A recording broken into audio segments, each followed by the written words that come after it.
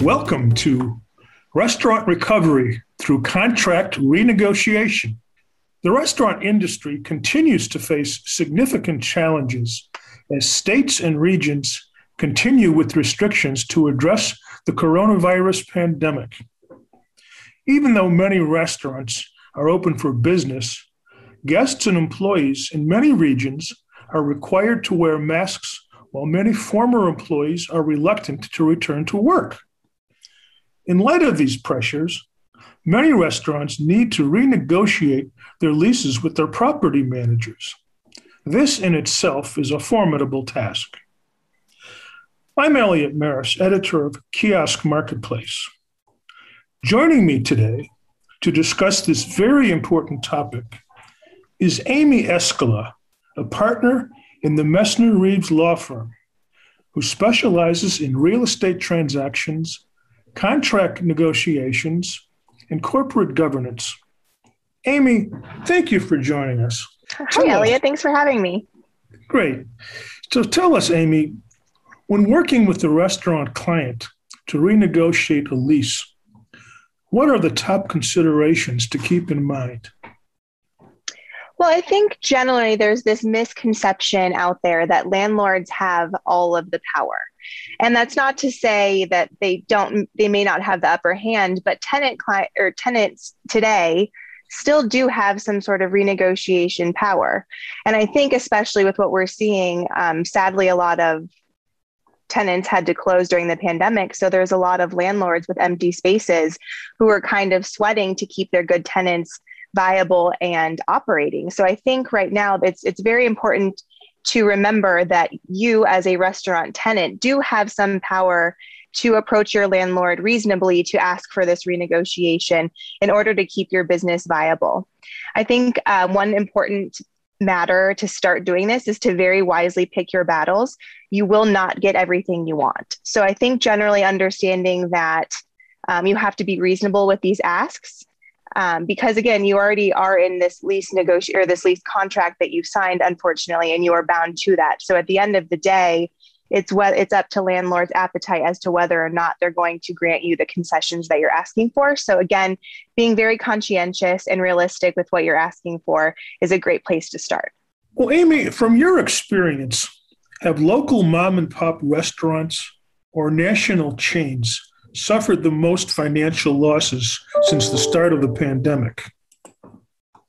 I don't know about financial losses. I would guess that they've been similar in terms of their business loss. At the end of the day, I think, though, that it's the mom and pop local businesses that are suffering more, unfortunately.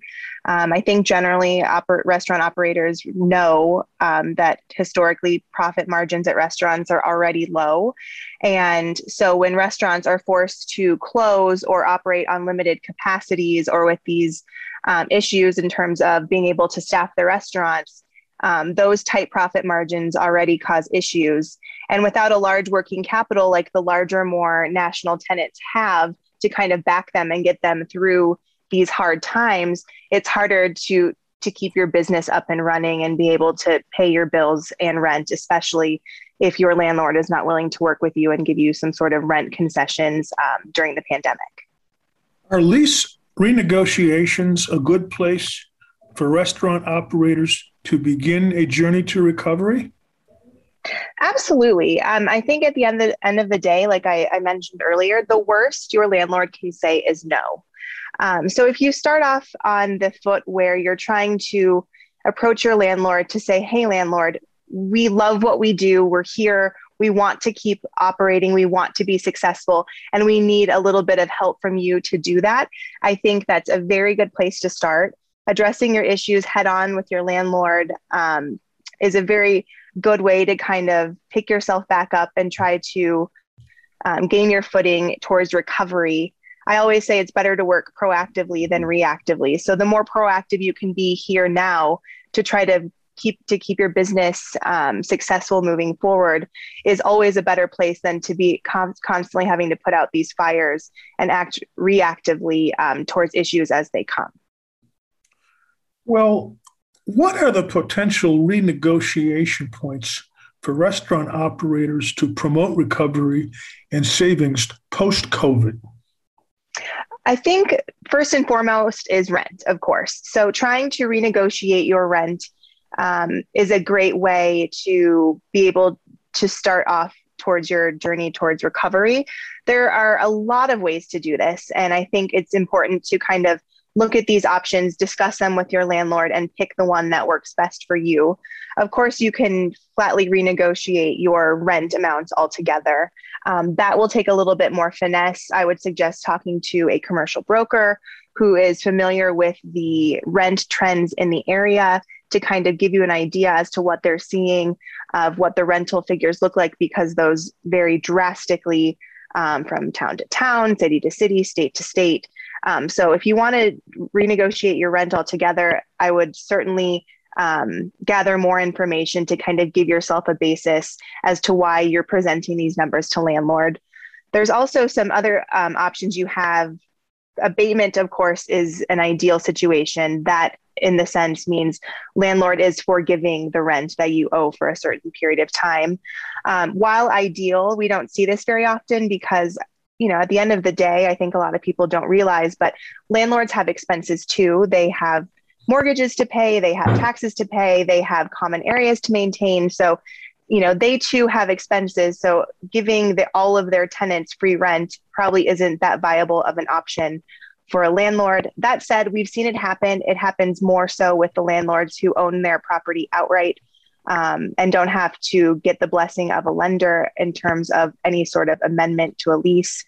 So again, that's an ideal situation. I wouldn't be discouraged if you don't get it because, again, it's not very common. There's also deferment, which I think is very important to distinguish from abatement, which, again, abatement is they're fully forgiving the rent that you owe. Deferment, on the other hand, is taking that portion of rent that you owe for a given time. We'll say, you owe rent, you're back on your rent for 3 months. They are willing to defer your rent to a certain later date, meaning you will still have to pay that amount. And some landlords will put interest on that. In light of COVID, I didn't really see many of those requests, but they did come up. They'll defer that amount of rent to a later time to be paid back over equal monthly installments on top of what you will be paying again on your then current rent. So again, important to distinguish between that and abatement because you are still on the hook for this money. It's just, in the hope that you are more successful and you can make more money down the road. You have more working capital. You'll be in a better place to pay that back then rather than currently right now. So at the end of the day, you're not getting anything forgiven, but at least you're having the time to build up your accounts and, again, become more successful on your road to recovery. And then once you have sort of recovered and you're in a better place, you can pay that money back. There is also a way what we're seeing basing rent off of percentage of sales. And I want to distinguish, of course, that this is not a percentage rent scenario. That is a very different rent structure. So just to be clear, this is actually setting your rent and tying your rent to the percentage of your sales from your premises. This has a lot of nuances with it because, of course, if you're tying to your sales, landlord will want you to be operating. So likely they'll probably try to put some operating caveats on this to make sure that, you, of course, are operating to generate the sales in order to pay landlord. You will need to keep very viable and good records of your sales in order to show landlord how you're calculating the money that you're paying them. And then in the event they would want to audit you, you have good records so they can, again, see where you're basing these numbers off of, and you can provide these numbers with clarity to landlord. If you aren't maintaining your records accurately and properly, a lot of landlords will put penalties on this, understandably so, again, because they're basing your rent off of your sales. So it needs to be accurate and clear and organized. So there are a lot of ways to be creative with your rent. Again, it's just a matter of what works best for you and what your landlord is willing to give you. But again, kind of think about the options in light of your preferences, and then, talk to your attorney ahead of time and then present those options to your landlord. Some other non-rent points you can discuss. One is a go dark right. That essentially gives you the option to go dark from your restaurant. Of course, this is not ideal. This means you are not operating, but you are still paying rent under the lease. But at least you aren't violating any sort of continuous operations clauses. If for some reason your operation costs they exceed your sales, so you're essentially underwater at that point, this gives you the opportunity to close, so you're not having to pay those operational costs, especially when we're seeing a lot of businesses struggling to find workers and team members to be able to staff their restaurants. This is an option. So, to kind of give you the opportunity to not have those overhead costs.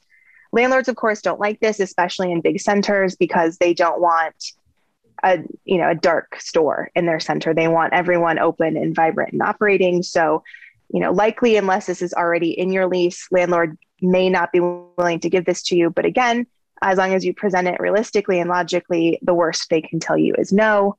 Another one is to try to either remove or get landlord to agree that you will not have to continuously operate. A lot of leases generally have continuous operations clauses, meaning you are promising as an operator to be open and operating during a set amount of time, usually the operational hours of the center or location where you're located. Again, to kind of address the concerns of not being able to staff, if you aren't able to meet your sales goals, if your operation but expenses exceed your sales, this is another good option just to make sure you can, in fact, close without having to face repercussions of any sort of lease violation because you're not operating under the lease. This also we were seeing it helpful when stores had to close if their team members had COVID and they were required by a governmental authority to close for a certain period of time for everyone to quarantine. So making sure that, these continuous operations clauses weren't triggered because of that was something we were having to be careful of because, again, a lot of leases do have those in there. Well, can you speak to the potential or average savings that restaurant operators are seeing with regard to these types of contract renegotiations? Well, generally, it's hard to put a number on savings, especially when you're considering, if you're talking about a multi-unit operator, a national chain, a mom and pop shop. So money is kind of hard to kind of it's kind of hard to put an exact number on that. That said, I will say that our restaurant clients have been generally successful across the board, whether it be a smaller tenant or a large tenant, in having their landlords provide them some sort of concessions and help during the pandemic. I think for the most part, everyone has worked together very well to come together and get through this, realistically understanding that, landlords need tenants to operate at the center and tenants need landlords to provide premises to them. So I think for the most part, we were seeing people generally successful, again, all across the board in terms of how much money they're saving or what kind of negotiations they are seeing in their end contracts. But I think generally, for the most part, landlords were willing to work with restaurant clients during the pandemic and continue to do so. Okay. Well, now for newer restaurant concepts or new locations, is it possible to negotiate payment terms requiring lower payments for the first year with larger payments being made each consecutive year as revenues increase? Absolutely. I think one thing to remember is anything is possible. Everything is up for negotiation, again, within realistic bounds. But be proactive and thoughtful about what you're asking. Again, to my earlier point, picking your battles and sticking with them. Understanding you're not going to get everything that you want. But at the end of the day, if you present your position and your ask in a very reasonable manner and what you're asking for is reasonable, nothing is automatically a no. And if you don't ask for it, you're certainly not going to get it. I think there are a lot of ways to do this, and that's what value an attorney can bring in is they can help you be creative in terms of what you're asking for. If you want a longer build out period, you can certainly tie that into it. You can tie rent commencement to opening. You can tie rent commencement to receipt of permits, since we're seeing a lot of delays and backlogs with permitting. which essentially is outside of a tenant's control. So there's a lot of ways to do it. You can ask for free rent for the first few months of operation. It all just depends on your landlord and what they're willing to grant you. So again, unless you ask for it, you're not going to get it. Okay, so how does a restaurant organization find professional assistance for lease renegotiations? So I think my biggest suggestion would be word of mouth. Ask for recommendations. I think the restaurant industry is a very wonderful, tight-knit community. And if you use your contacts and ask them who they've used or who they've had good experiences with, or even bad experiences, to really talk to someone who you trust and like and value your relationship with them, and see, who they like and trusted with their concept. I can tell you that most of my business comes from recommendations from other clients and people that I've worked with in the past. I think that once you kind of find someone you like, you stick with them and you form this long-lasting, great relationship. And really that kind of resonates throughout the industry once you start working with friends of your clients and clients of your clients, and it kind of all comes together. So I think my biggest suggestion would be to ask for recommendations. Of course, you can reach out to professional organizations, restaurant business organizations for suggestions. And, not ideal, but you can also Google it, best restaurant attorney in, my state or wherever you are. But I would use that as kind of a last ditch effort, because I think word of mouth is going to be much more of a viable option for you. Okay. Well, Amy, I think you've covered just about every question that I had in mind, and then some. Is there anything else worth noting on this very important topic before we wrap it up? I think at the end of the day, my biggest takeaway that I leave with operators, especially restaurant clients, because I do realize that operating budgets and pro formas are not high, to really look at legal work and attorney help as more of a necessity rather than a luxury.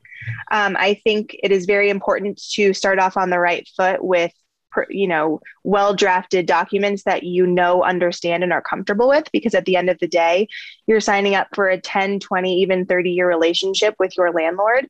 And it's important for you to have a document that represents your interests and protects you as best as it possibly can. So I truly think that having an attorney look over your lease and provide guidance during that whole process, again, is more of a necessity than a luxury. So to the extent you can, put those numbers in your pro forma, count on spending some sort of legal dollars to have your leases negotiated, renegotiated, because I think it will pay off leaps and bounds in the long run. Well, Amy, thank you for your time. This has certainly been very informative on a very important topic for our listeners. This has been Restaurant Recovery through Contract Renegotiations. Thank you all for joining us.